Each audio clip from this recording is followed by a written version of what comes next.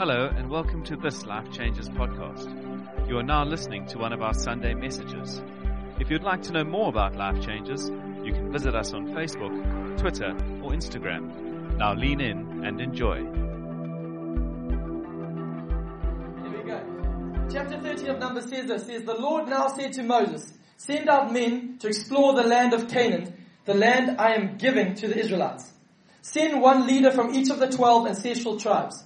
So Moses did as the Lord commanded him. He sent out 12 men, all tribal leaders of Israel, from their camp in the wilderness of Paran.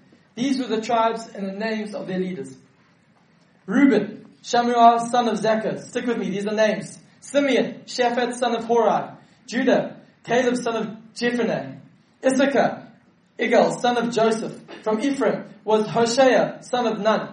Benjamin was Palti, son of Raphu. These are great names for kids if you're thinking of any. Zebulun, Gadiel, son of Sodi. From the tribe of Manasseh was Gadi, son of Susi. It's a great one. Dan. From the tribe of Dan, Amiel, son of Gemali. From Asher was Sethu, son of Michael. From Naphtali was Nabi, son of Vophsi. This is beautiful. Gad, there came Guel, son of Maki. I thought that was some sushi. No, anyway. These are the names of the men Moses sent out to explore the land. Moses called Hoshea, son of Nun, by the name Joshua. You might know that one. Moses gave the men these instructions as he sent them out to explore the land. Go north through the Negev into the hill country.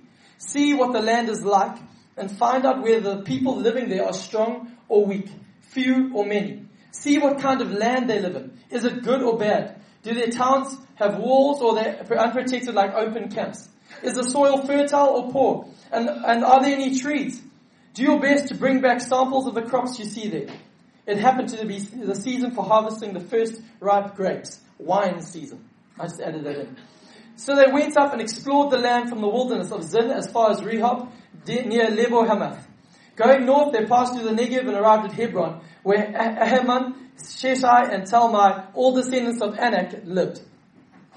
Moving on to verse 23, it says, when they came to the valley of Eshcol, they cut down a branch with a single cluster of grapes, so large that it took 2 of them to carry it on a pole between them. They also brought back samples of the pomegranates and figs. That place was called the Valley of Eshcol, which means cluster, because of the cluster of grapes the Israelites men cut there. Everyone still with me? Good. Reading a whole bunch today. After exploring the land for 40 days, the men returned to Moses, Aaron, and the whole community of Israel and at Kadesh in the wilderness of Paran. They reported to the whole community what they had seen and showed them the fruit they had taken from the land. This was their report to Moses. We entered the land you sent us to explore, and it is indeed a bountiful country, a land flowing with milk and honey. Here is the kind of fruit it produces. But the people living there are powerful, and their towns are large and fortified. We even saw giants there, the descendants of Anak. The Amalekites live in the Negev, and the Hittites, Jebusites, and Amorites live in the hill country. The Canaanites live along the coast of the Mediterranean Sea and along the Jordan Valley. So basically, they're saying there was amazing things, but there are also giants there, and many enemies against us.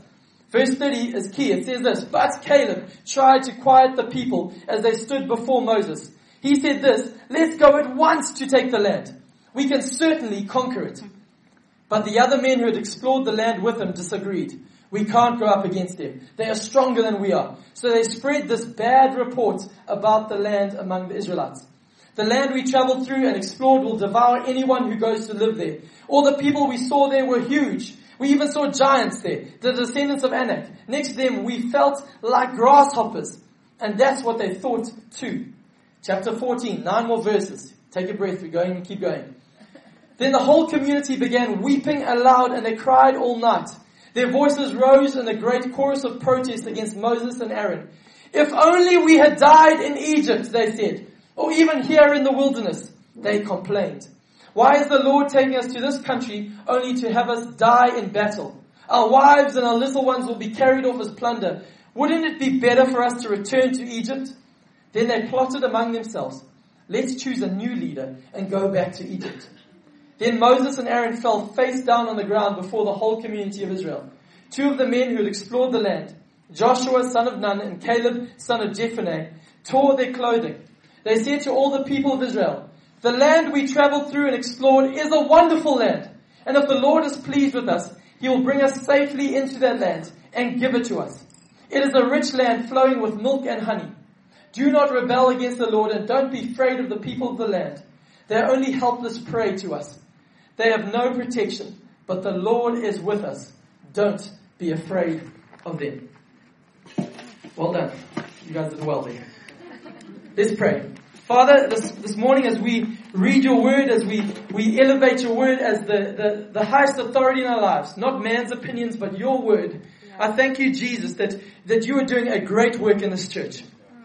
I thank you, Jesus, that you are positioning us today afresh as a church, but also as individuals, for greater impact, for greater influence, and you're reminding us today that our best days are still in front of us. Yeah. I thank you, God, for this truth to go deep in us and will change the way we walk. In Jesus' name I pray. Amen. Amen. You can be seated. Really cool. Well done. It's a whole lot of scripture, but it's good to read scripture together. The Bible actually tells us to not neglect the public reading of scripture. So we did well there. I think I did well with all those names as well. Just commending myself. 4 quick stories before I get to what I'm trying to say out of this text this morning. Is in 1984, 4 years before my birth, in a land far, far away called America. Some of you may have heard it. Anyone? America. It's quite an unusual country. But they have a sport called NBA, basketball, National Basketball Association. And what happens at the beginning of every season? For one thing. Thank you, Ollie. Good.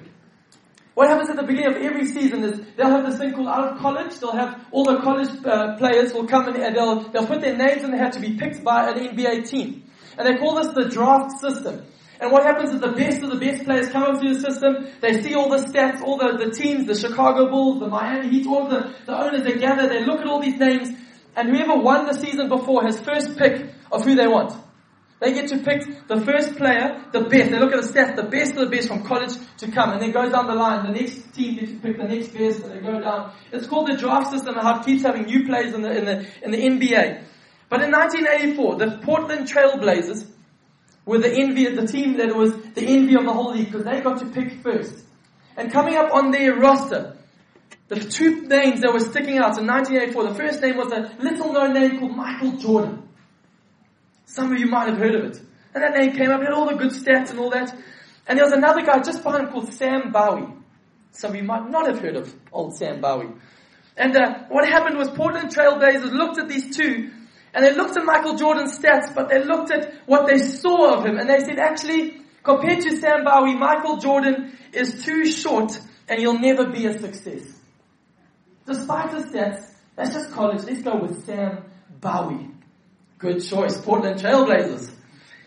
As they say in the movies, Sam Bowie slipped away into obscurity, and Michael Jordan, picked up by Chicago Bulls as the second pick, became a global icon that put the sport on the map. Little did they know was he wouldn't just lead the team to great success, he would become a movie star. Space Jam, anyone remember that? Classic. Went into shoes. Nike became a global brand because of this man. He took it into the sporting world. Michael Jordan, too short for the NBA. He'll never be a success. Showed them that they were wrong. The second story is a man called Ronald Wayne. He was a man who, with the 2 Steves, Jobs and Wozniak, founded the company called Apple. You might have heard of that company. Now what happened was Ronald Wayne designed the first Apple logo. He designed it, he penned their first manual, and he was in with these 2, the 3 of them all together. And after 2 weeks of the company launching, he looked at this and he thought, I'm in, guys, but you know what? I don't know if we're going to really make this thing big. So this man, Ronald Wayne, sold his shares to clear his debt, and he sold his shares for $800. Well done, Ronald Wayne. More like Ronald McDonald to me, but anyway. This is the problem. He said to them, he said it was too big a risk to rejoin them. He's clear my debt. I'm going to go with my life. I'll take what I can get out of this now and I'll move on. Thanks guys. Good luck. Little did he know that after the first year, Apple was worth $174 million. Second year, $2.7 million. By the end of 2012, it was worth $226 billion. And Ronald Wayne's shares have been worked out that if he had held out till 2012, they would have been worth $35 billion. But he cleared his debt. Cool. Well done, Ronald Wayne. In 1994, the third story that I love, there's a soccer club called Blackburn Rovers. Amazing soccer club. And they had just done so well in the Premier League for the first time. And they were approached by a young French club that said they want to sell them a little soccer player called Zinedine Zidane. Cheap. Do you want it? The owner of Blackburn Rovers is on record for saying this quote, and I pray it haunts him to his grave, because he said this: "Who needs Zinedine Zidane when you have Tim Sherwood?" Oh, beautiful. I hope they've got that framed in his house. Zinedine Zidane went on to win 6 club champs, a World Cup, a European trophy, FIFA World Player of the Year 3 times, the Ballon d'Or, the best European player for the past 50 years he was voted as. Zinedine Zidane, but who needs him when you've got Tim Sherwood? Wow. Fourth and final story this morning is of a man called Mark Nelson. And he gathered 3 other men around him, and they formed a little band, a pop group called Boys to Men. Might have heard of them. But Mark Nelson is the leader of the pack. 2 weeks before they dropped their first album called End of the Road. You can sing it later if you want. Before that, they're about to go drop this album. He said, "Guys, you know what? I don't see much future for this. I'm going solo. You guys have all the rights for the band. You go for it. I'm going solo." Mark Nelson Incorporated. That album went platinum overnight and sold 34 million albums worldwide. And Mark Nelson, as far as we know, is still singing karaoke at the sushi bar down the road. Tough life for them all. You know, I tell these stories, they grip me, but we look back over history and we go, idiots! What were they thinking? Sam Bowie. Oh, you guys go solo. I'll sell my shares for this amount. Who needs anything to done? And these people had a moment in time. They had this choice to make. And they looked at the 2 options and they decided to go with this one. The cost of going with this one is too big. Let's go for the easy out now. And all of them, those names pale into history. Why? Because they made the wrong choice. What am I getting at this morning and out of this text? Just a bit of background for that text as I open up my water. Is this man named Moses. And he leads the Israelite nation out of Egypt out of captivity. He's there, he's led them out of slavery, out of fear, and he's led them now, this whole nation, to the very edge of the promised land. The very edge of their future. Out of being slaves for a long, long time, they get to this moment, and now God is trying to get the people not just out of Egypt, but into freedom, into conquering, into faith, and into their future. So Moses, as we read, he sets up an expedition party to go scout the land, and go scout out the future of the nation. And we find a list, as I read out, and I struggled through. I didn't skip over them because I wanted you to hear those names. 12 names were read. And actually, if I'm honest, even though I'm a man who reads the Word of God, only 2 of them were recognizable. Only 2 of them. 12 guys went in. 12 guys saw the same thing, just like the 4 stories I reminded you of, that they saw the same opportunity. But 10 of them walked in, and they had names that were big in the community of that day, but now they have just become footnotes in history. The names have just become stumbling blocks for preachers around the world. Names that preachers just skip over because they're like, actually they have no relevance to the story. Why? Because they had the same moment, just like all these other companies and teams and gentlemen. 10 of them walked in and walked away from massive futures because of their response. They saw the cost, they saw the opportunity, but they said, we'll go with the cost. The cost is too great for that opportunity. I believe for us that Christianity is not just the out ofs. We make much of that. God save me out of this. And if only God could rescue me out of this situation, then I'll be happy. And those are not bad prayers to pray. They're not bad stories to cheer on. They're actually phenomenal stories. But if that was all God had for you and I, we would be pitied. Because I want to tell you, this is who God is. He's the God of the out of, but more importantly, the into. Now I want to say it this way, that it's more important what you saved for than what you saved from. It's more important what you save for than what you save from, because I think too often we are always looking over our shoulder where God says, I've saved you for something. For conquest. I want to take you into something, and I believe God is doing that here with us as a church. I believe we're in a season of transition, that God is moving us from, we are still a church plant, but God is putting big capacity in us. And He's shifting us on and moving us into our new season in our journey. But I believe He's doing that in individuals as well. In families. As I looked across last weekend, I had such joy in my heart, Good Friday and Easter. And we saw this place packed and people and great, and I know some of the stories. I'm like, God, I know what you've got for this church. I know what you've got for individuals here. And I pray that this morning I'll do God justice, or the Word of God justice, and help push us a little bit further on that journey and for your for you. Because I believe God is fashioning for Himself a people of faith. A faith that says, I'm not just here to survive. Or a faith that doesn't say, I'm not just here to make up the numbers. Or a faith that says, I'm not just here to be a Christian and that's it. Keep it neat, keep it tidy. As Trevor Noah says, keep it here, keep it here. But a faith that declares, I'm just getting started. I believe that God wants to put us in a faith that believes the best is yet to come. So I want to ask you the question up front, and I'll ask it again at the end. What do you see? What lies before you? The cost, the hardship, the trials, the things you need to overcome, or do you see the opportunity? Do you see the cost, or do you see the opportunity? This morning I want to give us 3 points from this text, and the title of this is How to Face the Future with Faith. How to face your future with faith. I want to give us 3 things that I believe God has put in my heart for us this morning. And number 1, 3 ways for us to face our futures with faith, not with fear, not with anxiety, not with trepidation, not with pessimism, but with faith, is that we need to change what we see. Change what you see. You see, these guys were sent into the promised land to go and do an expedition journey. 12 of them go and 10 of them come in. And the first thing they say is they go, we look like grasshoppers in our own eyes.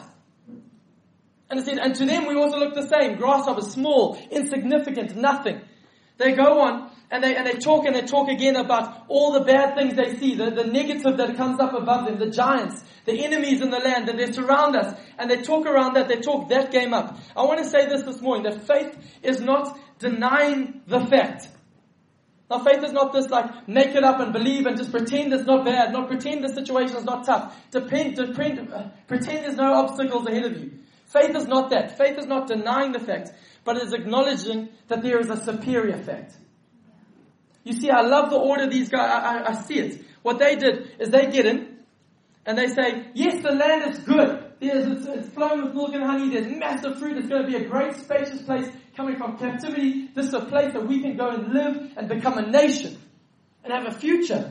And then they go, but there are giants. They saw the opportunity, but the cost was raised way higher than what they saw. And when I read that, I realized that actually our Christian narrative is just a little bit different.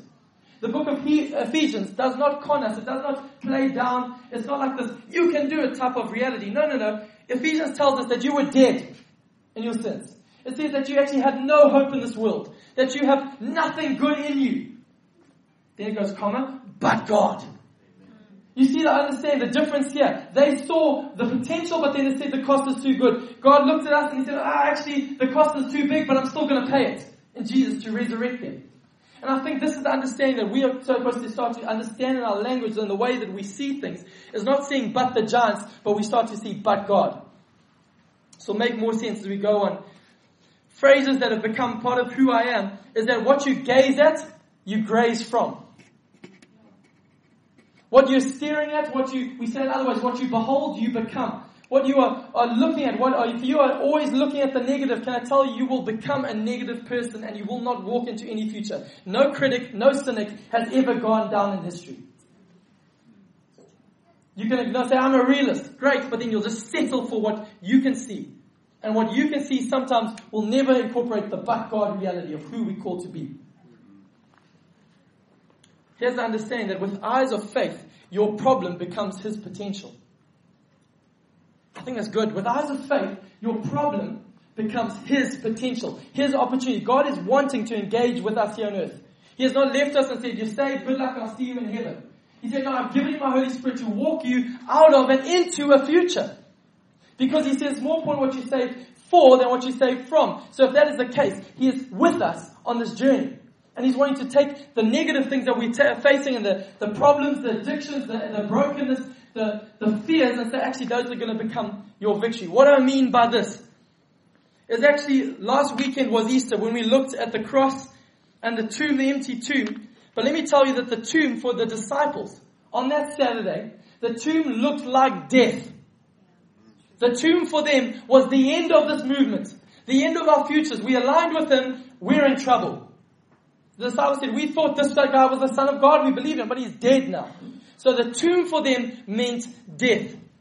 But as I've been thinking and mulling over this week, that actually I believe the tomb was not just the tomb, it was actually a womb from where the church would be birthed. It wasn't just a tomb. With eyes of faith, we get to understand that thing was not just a house of death, but it was a catalyst for the new beginning. Here's the understanding for me this week. What looks like a tomb, I believe, could actually be a womb. For Fiona and I, we're looking, now don't want to over-exaggerate it, we've got a new season. We've got a 1-month baby. He loves to be awake. Just likes to say hi and be involved in what we're doing, 4 in the morning, 3 in the morning. Just say hi, helpful. And I look at it and lack of sleep and a big season and temptation grips my heart. And if I'm honest, this is just for me, where I say, actually, this is a limited season. Yes, we've got to put wisdom in, but let's just keep it close, keep it tidy. This is a season just to bunker down, just to keep things, it's us the baby, it's a big season, just so let's keep it quiet. And we actually start to retreat back into a tomb and say, let's just wait and see what will be in front of us. I believe, what actually is happening is God saying, it's a new season, yes. Yes, it's big. Yes, it's different. It's not denying the fact. Yes, there'll be more. But this, I believe Jesus is saying to us, maybe just us as a couple, but saying this is a refining season for you. That actually in this process, you're going to become more like Christ because of this baby.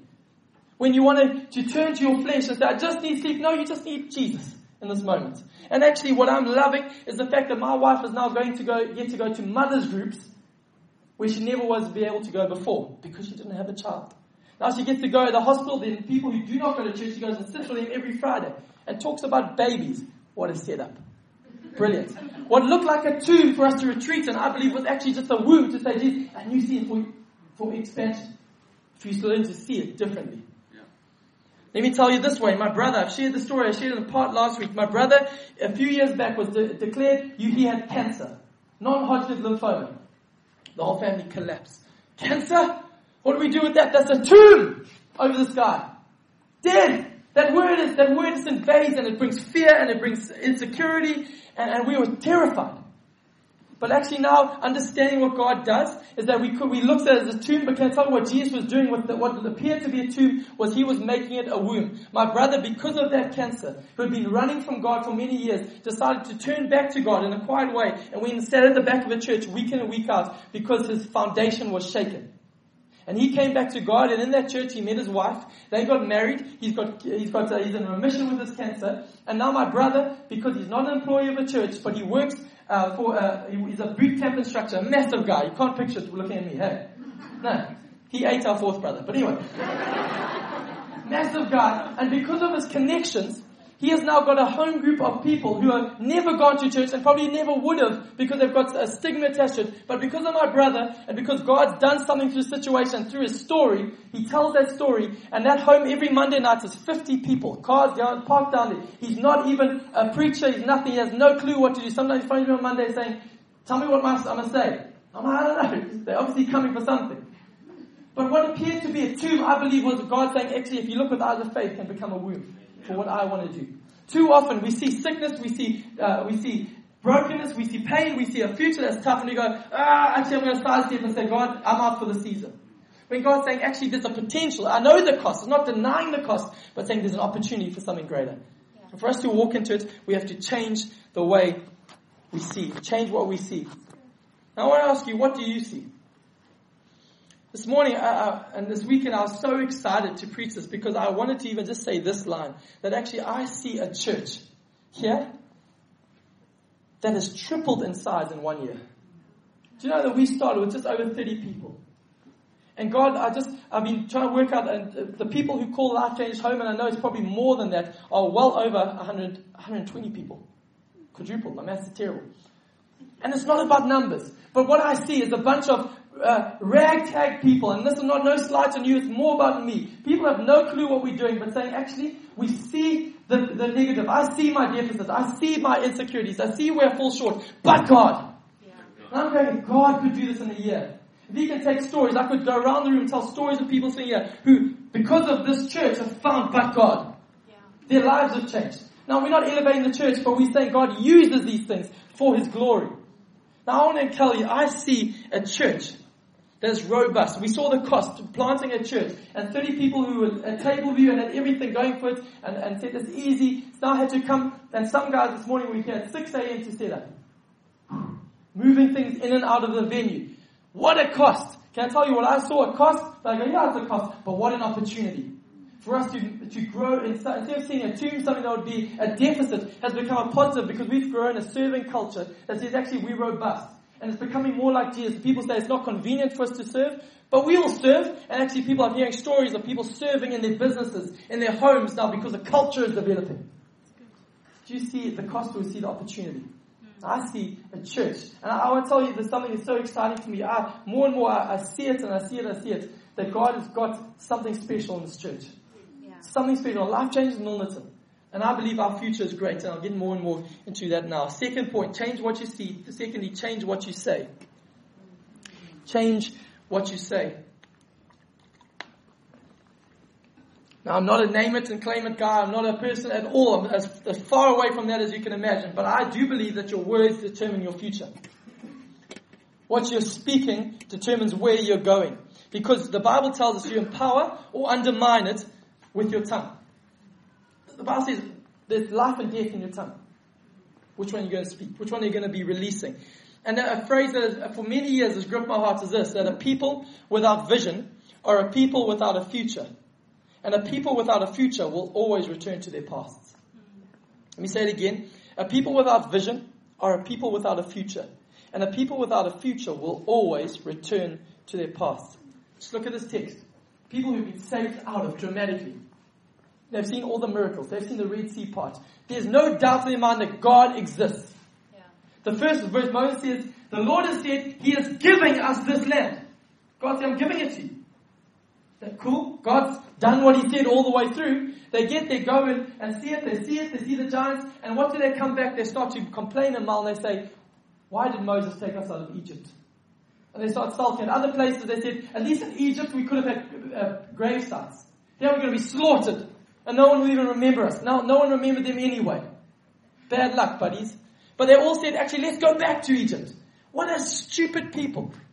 But yet we do it all the time. Why? Because when people do not have a vision or a future, we cannot exist in neutral. Christianity there's no neutral gear in Christianity. That if you're not moving forward, I can tell you, your life will start to regress. Because the people without a future will always return to their past. And I believe the greatest thief on inheritances and futures is not the devil. Shocker, horror. How do I know that? I believe the greatest thief of inheritances and futures is you and I. Nobody has lied to Gabe Phillips more than Gabe Phillips. I've lied to myself many times, much more than I think the devil has. I think we give him way too much credit. We are more powerful than you could ever imagine. How do I know that? Even a bad, absent father can wreck a family. How powerful. A father or a mother who speaks life, I've seen what God can do with that. Somebody, I'm just a mom, but I've seen what can happen. Powerful. We're more powerful than we imagine. And I love this understanding that we can shift our perspective when we stop describing our problems and start declaring God's promises. Yeah. A lot of us, and myself included, I even sometimes have my prayer life as a declaration of why I should be disqualified. God, I know I am weak. I know there are problems. And I'm going, God's going, I know this. Stop reminding me. I know. I paid for it. Do you not remember the cross thing? I did that. I paid for it. God is not nervous about his sin. He's not actually worried about it. He's not worried about your deficits. He sees them. He sees the cost. He paid for it, but there's a great opportunity. This is a blessing, and we have to start reminding ourselves of God's promises. Here's this thought that Jesus did not live in reaction to the devil. He lived in response to his Father. He didn't really live in reaction to what the devil was doing. People, we do that. We've got to get a prayer meeting. The enemy's doing something. I'm like, the enemy's at work all the time, guys. We don't have to look at it. There's even that phrase, there's not in my notes, but just a pet peeve I want to get off my chest. People say, we want to be watchmen on the walls, looking for the enemy. In the Bible, in the Old Testament, what watchmen on the walls did was their job, sole job, was to look for the return of the king. Not for the enemy. So if you're wanting to be a spiritual warfare person, don't look for the enemy, look for Christ. Look for what he's doing. Because Jesus didn't do anything in reaction to the devil. He said, actually, I know all your plans. I know that to kill, destroy, steal. That's fine, I know. But my Father can. To bring life. We don't have to get caught up in what the enemy is doing. Look for the king. Well, how does this go into our real day life? I know I've seen it so many times for myself. A small example. I wake up and I go, look at the day, I get the text, the phone starts ringing, and like, oh, you know that there's things you've got to do, and you go, it's going to be one of those days. Okay, I tell you, 9 times out of 10, it's one of those days. I come home dragging my feet. Glad that one's over. Can I tell you, and this is not positive talk, but when we sit there saying one of those days, you know what the Bible says? This is the day that the Lord has made. I will rejoice and be glad in it. And I think sometimes we have allowed ourselves, because of pessimism in our culture, to become pessimistic to what God wants to do with us. And He wants to do these things in our hearts, so we've got to change the way we speak. Now, in who I am, I've learned from leaders around me to under-promise and over-deliver. So I understand that. But I know that my heart is easily placated and fooled into smallness. I know that. You know, I love to, just in terms of the church thing, sometimes I go, wow, God, you've done such a great job. We've got a great community. Let's settle. It's nice. It's cool. And I start to talk myself into that. We don't need our own building anyway. And you start to make scriptures around it.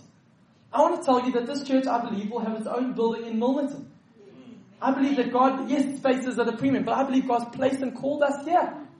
They're giants in land, yes, but I believe God's called us. I don't know when, but I believe God has called us there. So who am I to fool us into that and actually get scriptures? Actually want to be a robust people. They lived in tents like Abraham, so let's stay small. Well, actually God says, I'll save you for greater things.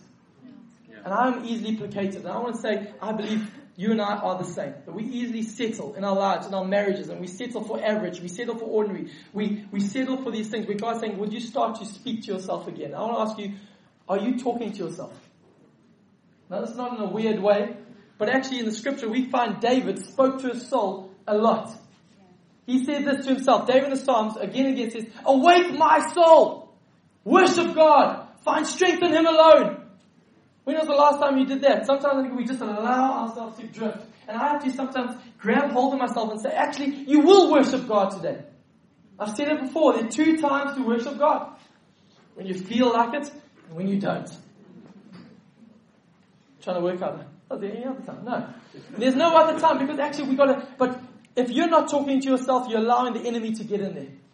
And you have to speak the word of God to who you are, and you need to change what you say. Change what you say. So change what you see, change what you say, and finally this morning is change what you share. They're all S's. I had to fight for that last one. You see, this understanding for me, why is this such a big deal? It's because of those 10. There are 10 guys, they're 12 altogether. The only 2 that ended up going into the promised land was an old man named Caleb and a very young man named Joshua, who by default should have actually probably, if you're looking at who are key leaders for the future, the young lighty, probably not. The old man, probably not. They were the only 2 that actually went in. Here's the thing. 10 guys went in, they came in with the bad reports. Not just the 10 of them, but the whole nation, that whole generation, did not go in the promised land except for Caleb and Joshua. 10 guys came in and said, the whole community started to grumble and say, you're right. They shared a bad report and the whole community got disqualified. I want to tell you, you are more powerful than you think. You're not isolated as much as you think. Your decisions you make today will affect those around you. The decisions that Rowan Phillips, my dad, made years ago to decide that actually my family's gone this one way, but as for me and my house, we will serve the Lord. Coming from a broken family, decided this thing will go. Because of that decision, He has changed the destiny of our lives forever. And I believe that sitting here today, we are disqualifying the potential of our future because we go, it's not that, this is my life. It's not just your life. It's our life and many, many more. And I'll say, older people. If you're older and you say, I'm a little it's time for younger guys. Caleb said, no, I want my hill country too. I'm not going to believe the bad report. Please, we need you to fight on it. We don't want stories of when we's. We want when we will be. Young people, don't say, hey, I'm just young. Please, let's not disqualify ourselves for what God wants to do in and through us. So I want to encourage us in this thing. Yeah, I think for me, I look at this and I see it. And again, I do it sometimes too quick to place share of negative Facebook posts. We've seen that's how fake news has gone huge. Because people see it and it's juicy and it's like 10 things about the nation and number 6 will shock you. Oh, share that, you know. And some don't even read it. We just share it. Because it just confirms our negativity. And we love to be right on that. And now it's not about Facebook or sharing. I don't want to diminish it. But I believe that God has called us to represent a different platform. Represent not but the giants, but a but God reality. The scripture, we used to sing it in the 90s in Zim. In a dramatic way, I won't sing it now. Is the song, Whose Report Will You Believe? Whose report will you believe? 2 different reports came out of the same circumstance. CNN and Fox News. I don't know if you've ever seen that before. Or even here, SABC and ANN7. Have you ever seen that Gupta channel? No? No one? Fascinating watching. The day, same thing. Zuma does the cabinet shuffle at night. The one media outlet says, doom and gloom, we're all done. Terrible corruption. The Gupta News Network said, Zuma masterstroke. I was like, I'm joking. You're joking. Same incident, 2 different reports. How did it get so different? Well, actually, they're looking at something different. And I'm not wanting to draw a parallel of that. I'm just saying that these people walk into the situation, same situation, but there's 2 different reports. And I want to ask you, whose report will you believe? If you're sitting here today and you're saying, actually, there's nothing good going in my life, I'm weak, I'm a sinner, I'm rotten, I want to say yes. You probably are. But God! But God. And that can be the line that is declared over your life. It's the line that's declared over my life. And I thank God. I'm not a man here who's qualified to preach because of who I am. I promise you that. I'm qualified only because of but God.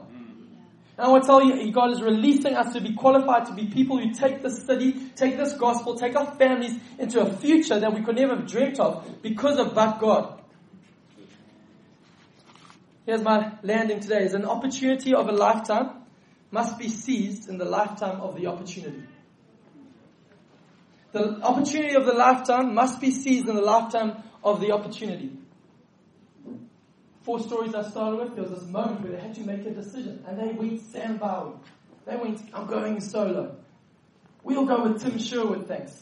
We'll sell our shares. And the rest is history. This moment came and they chose a choice. They chose a path to walk. There's a story in the New Testament that scares me but encourages me at the same time. It's found in Matthew 19, a man called the rich young ruler. We don't know his name. Politician of the day. And he was a man who had fame, he had fortune, rich. He had youth on his side and he had authority in his hand. A rich young ruler. All we know of him. And he comes to Jesus going, here we go, Jesus, I think you and I should team up. I've got the bucks. We have a big campaign. I want to come follow you. You need me. I need you. Let's work. Kimasabi, let's do it. That's what he said. It's in the message. What happened was, this guy comes up to Jesus, and Jesus says, great, I see that. He says, I want you to come follow me, but this is what you have to do. He says, here, sell everything, give it away to the poor, and then come, let's go. He said, come. And the rich young ruler was like, what do you mean I'll sell all my wealth? Whoa. And the guy looked, cost. Opportunity, Jesus. Cost. He goes, I can't do it. And the Bible gives us the last line about this man was this. He went away sad. The rich young ruler walked to him and said, can't do it. Held on to his checkbook and saying, this will keep me happy. This will keep me going. I think it's a safe option to do that. The disciples a little later on, at a different moment, they responded to Jesus as they were a bit worried because they saw this guy walk away, they saw other guys walk away. And Jesus said to them, looked at this ragamuffin group of followers who had nothing, who had left everything, who left their boats, their jobs, their families, and they're looking at Jesus wide eyes. Jesus says, are you guys going to leave me as well? And they said, where else can we go? You alone have the words of eternal life. These young guys who did not have the riches, did not have the authority, did not have any of those credentials against their name, but they weighed up the cost. Yeah, it'll be big, everything. Or Jesus, the opportunity, the future. And they decided that they actually, what God was doing was greater what was in front of them than what was behind them. Now here I want to tell you this morning that it doesn't mean this will be easy. Don't want to placate us or lie to us, because actually the promised land was not the end for the Israelites. That was never the end. God had always had more for them. It wasn't out, go in there and settle down. The promised land is not a euphemism for heaven. It's not a parallel for heaven. The promised land is for the inheritance here on earth. And actually there were giants in the land. And actually, do you know who killed them? Caleb and Joshua killed them. They had to fight those battles. They had to take the area. They had to take ground. It wasn't easy. But they're the only ones who had the opportunity to do that. The only names that got remembered. Let me tell you, following Jesus, laying a hold of our futures will not be easy because there is opposition. But I believe that we can have faith. We can face our futures with faith. Why? Because of but God. Because if we understand when we change the way we see, we'll start to understand that in every situation we see a tomb, we get to see Jesus, the risen King. When we change the way we speak, it's not actually now choosing good words or bad words. It's actually saying, I'm going to choose to speak and believe Jesus. What He says about me, what He says about my future. And thirdly, what am I going to share with people? Who am I going to take with me? It's not about actually my credentials, it's about Jesus. This thing boils down right now. I believe this morning that in matrix fashion, blue pill, red pill, cost opportunity. And I don't want to over-dramatize it because I know Jesus is merciful and gracious and He keeps calling. But I want to keep reminding and pressing us that I believe that there's a time such as now. The Bible says today is the day of salvation. Doesn't mean tomorrow will not be. He is still calling. But I want to say, I believe that the opportunities of a lifetime need to be seized in the lifetime of the opportunity. I think some of us have been dilly-dallying, have been sitting in neutral, have been sitting in the grey, sitting in apathetic, sitting in negativity, settling for the past, settling for, this is my lot for too long. And I believe this is a new season for us as a church to take a step forward, for families to say, actually, I see the giants, but God. And I believe whatever that looks like for you, that God is wanting to do that in men's and women's hearts this morning, old and young alike. And I believe that we're going to see the greater things. Because it's more important what you say for than what you say from. Let me pray.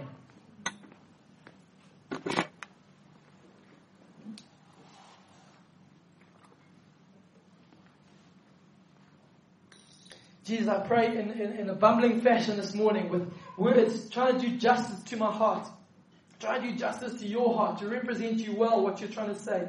I pray, Jesus, would you release your Holy Spirit to every heart right now? You're here and you're convicting of sin. You're convicting of we don't want to even call it anything else. When we've been holding on to our past, even if it seems legitimate, we say, God, we repent, it was sin.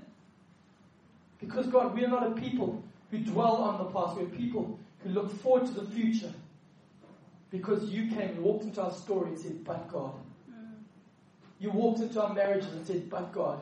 You walked into our children's future and said, but God. Will you start to see your children different? Will you start to speak differently of them? Will you start to share with them differently? God, I pray right now, in every heart, in every job, over this nation, over what we are dreaming for this church, I pray that you are stepping, but God. Fill us with faith. I pray, God, we'll be a people who don't face the future with fear or anxiety or apprehension or looking to our wallets or looking to our friendship circles, but we'll approach it with faith because of but God. I thank you, Jesus, for this.